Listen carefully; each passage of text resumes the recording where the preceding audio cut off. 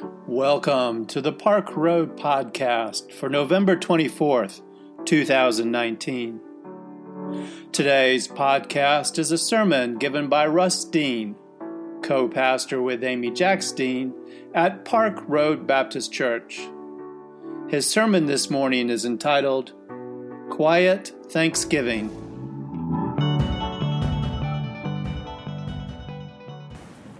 Thanksgiving, it seems to me, is a quintessentially United States of America holiday. Doesn't it just have that down-home American feel to it?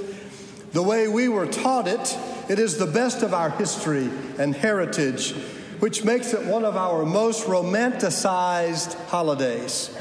Now, I don't mean it has anything to do with romantic love, but it is romantic in the sense that it relies heavily on nostalgia and sentimentality, patriotism and pride, more than on historical accuracy.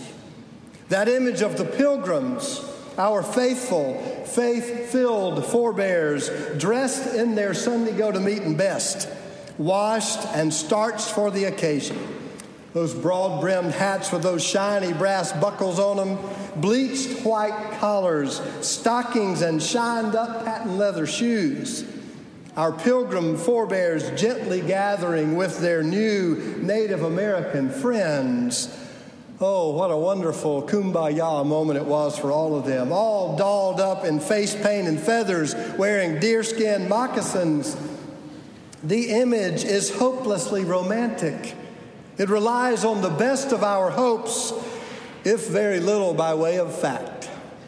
Now, there's nothing wrong with that image, nothing wrong with teaching the idealism of a romanticized history in elementary school, as long as we don't get to adulthood thinking such a Norman Rockwell moment actually existed just like that. There is a truth captured in those scenes of harmony and universality, in that longing for community, that expression of deep gratitude.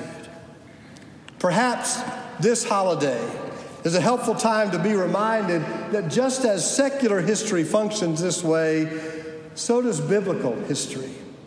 Our Christianity is the story as we have received it. It is a mix of history and theology, memory and mythology, fact and fiction. And I hope you will not be offended that I use the word fiction, for fiction has always been the strongest, best way to communicate truth. As the American novelist Tom Robbins once noted, just because something didn't happen doesn't mean it isn't true. In Thanksgiving, and in the Bible, there is something mythic going on, something more important than the fact, something truer than history. The truth conveyed in story is about aspiration and longing, the deepest of our spiritual quest. So we can talk about what Thanksgiving actually was, though that's mostly an academic proposition, the speculation of historians. Much more important is what that romantic image means. What Thanksgiving stands for, the values, aspirations, and ideals to which it points. Thanksgiving, the idyllic, idealistic scene, friends and enemies coming together around a feast, celebrating a table of harmony. That's what Thanksgiving means. But what has Thanksgiving become? When I say the words to you, Thanksgiving holiday, or Thanksgiving meal, or Thanksgiving weekend, what comes to mind? I've already heard this morning from someone. Oh, I'm kind of dreading Thanksgiving. What comes to mind with those words? What comes over you? Is it peace or panic? Harmony or headache? Rest or rush? Now, I don't know about you, but I'm looking forward to the usual peaceful, stress-free, restful, quiet Thanksgiving. Right? You know, it begins with the casual drive over the river and through the woods to Grandma's house we go. No Charlotte rush, no traffic, no noise. And then arriving at the quiet house, maybe some easy listening music playing in the background. A few folks gathered around the table for a simple meal. Unstructured time to rest and to relax afterwards. No rushing around to the next house for the next meal, to meet the next family, to please the in-laws, to please your mother. None of that. No angst from the impossible calendaring of all the generations of family and in-law traditions as you try to choreograph the upcoming Christmas calendar. Oh, none of that. And no tensions to avoid this year. No wondering if somebody is going to utter the word impeachment or witch hunt or Trump over your serving of cranberry and dressing. None of that. You know, relaxing, romantic, quiet Thanksgiving. I'm so looking forward to it. I think you detect a little sarcasm, and I think you laugh because I think you understand. Because while families do come together around the table to share a feast, and while there is something wonderful in all of that, the holiday has also become a symbol.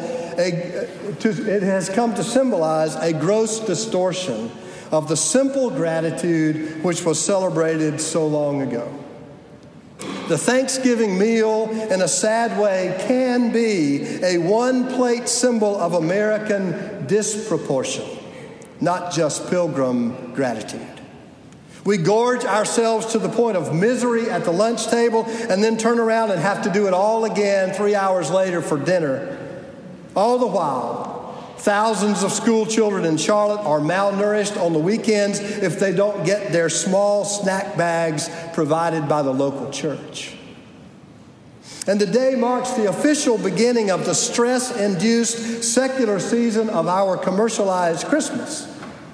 I don't know who started calling it Black Friday, but it seems to me that that's a perfect word and a perfect foreshadowing of Good Friday.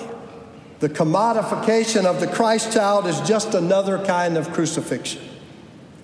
The first Thanksgiving was, at its historical best, a day to remember the simple gift of survival. Thank God we made it 1 year. That's what they were there for. 1 year. We just survived. Like those prayers sometimes I hear when I visit less affluent churches, in simple gratitude, poor folks often begin their prayers something like this: thank you, Lord, that you just woke me up this morning to see the light of a new day. We have moved from gratitude for simple survival to the spectacle of shopping and spending that leaves many Americans paying credit card extortion for months to come. Much of our economy is dependent on the conspicuous consumption which has become our very way of life. And as bad as the gluttony and the greed is the metaphor that the Thanksgiving table has become for the dysfunction of so many of our families. The North Carolina singer-songwriter named David Wilcox says it perfectly in his song called Covert War. Dear Mom and Dad, here's why I can't come home. I can talk to either one of you just fine when it's either one alone, but the Thanksgiving table is going to be pulled out bigger, and if we talk at all, one of you will pull the trigger. I used to run those battle lines trying to smooth over what got said, trying to get a medal, trying to get some shrapnel in my head. Thought it was my duty to plead and to implore, but I got caught in too much crossfire in your covert war. And he talks about that Thanksgiving table in 2 more depressing verses, and then he ends, I took it all in childhood, but I can't take it no more, because I caught too much crossfire in your covert war. As glorious as it is, the Thanksgiving table has become a kind of metaphor for the diseased dialogue which divides so many families. Many of us go to the table just praying we can get to the TV so the NFL can divert our attention before any real conversation starts. Oh my, couldn't we all use a little quiet Thanksgiving? Now, I hope you will not go home today disappointed or dispirited by a Thanksgiving sermon that just tried to tell the truth, daring to acknowledge the excess that our holiday has become. I love holiday traditions. I am thankful. But we can only truly celebrate if we can be real about who we are and what we've made of it. And we can only hope to change if we can learn to be honest. Perhaps more than any people who have ever lived, we have so much for which to be grateful. We have a glorious history that we can celebrate, and forebears who have bequeathed us with a standard of living unimagined by most people in human history. Our system and our heritage challenges us with ideals and goals and aspirations for which to be deeply grateful. The purpose of my words to this point is only to encourage a healthy celebration. We need to acknowledge as well as celebrate. Mature gratitude begins in sober awareness. Like that poignant blessing I once heard when a friend stood before us gathered for a huge feast. He said, "Lord, make us grateful for all the abundance we have known, and give us a sense of justice for those who go hungry." Wow, what a downer, standing there with Thanksgiving plates piled high. And what a beautifully appropriate Thanksgiving grace. Gratitude with acknowledgement. It is amidst all the noise, all the tensions, all the excess, all the caricature that the dinner table has become that the best prayers may be offered.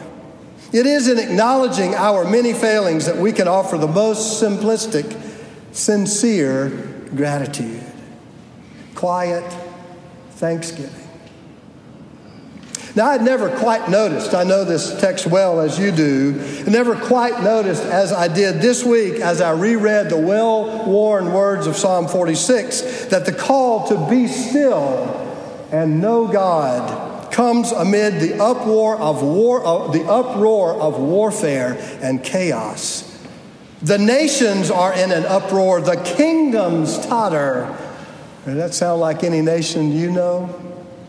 God speaks, the earth melts. God breaks the bow, shatters the spear. God burns the shields with fire. These are hard words. The language is as stark as our own anger that divides us this day. And it is in these moments of bellicose noise that the clarion call comes, be still. Be still and know that I am God. As you travel this week to celebrate, perhaps this ancient text of Israel will be an appropriate call for you as well. As you fight the holiday traffic, maybe you need to turn off the radio, shut down the iPhone. Maybe as you sit bumper to bumper or stand in an anxious airport line, you will find a unique moment for quiet thanksgiving. Maybe as you gather to gorge, circled around the table filled with more food than some families will see in the next month, you will hear the call for a moment of quiet thanksgiving. Maybe if all the chaos of the current national moment rears its ugly head at your Thanksgiving table, you'll be able to offer the right word of quiet thanksgiving. In these moments, you need not offer loud prayers of eloquent piety. Just quiet thanksgiving for family, for homemade soup, for surprise encounters with old friends, for spring green and falling leaves. for growing gracefully and aging with dignity, for thank you notes and simple acts of kindness, for the community of faith, for honor and integrity, for decency and civility, for holidays and the presence of God that can make even the very noisiest of our traditions holy days indeed. Our prayer as we travel this long season of holiday noise, our prayer for us and for the nation, is that somewhere along the way we may all find the blessing of quiet thanksgiving. May it be so. Amen.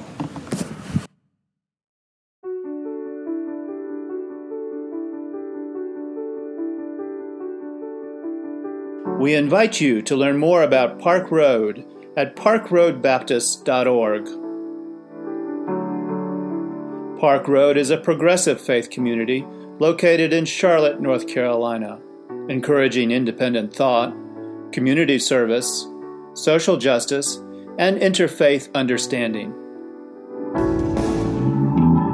Today's podcast was produced with production help from Hugh Ashcraft, Brian Smith, Bruce White, and Rich Dower.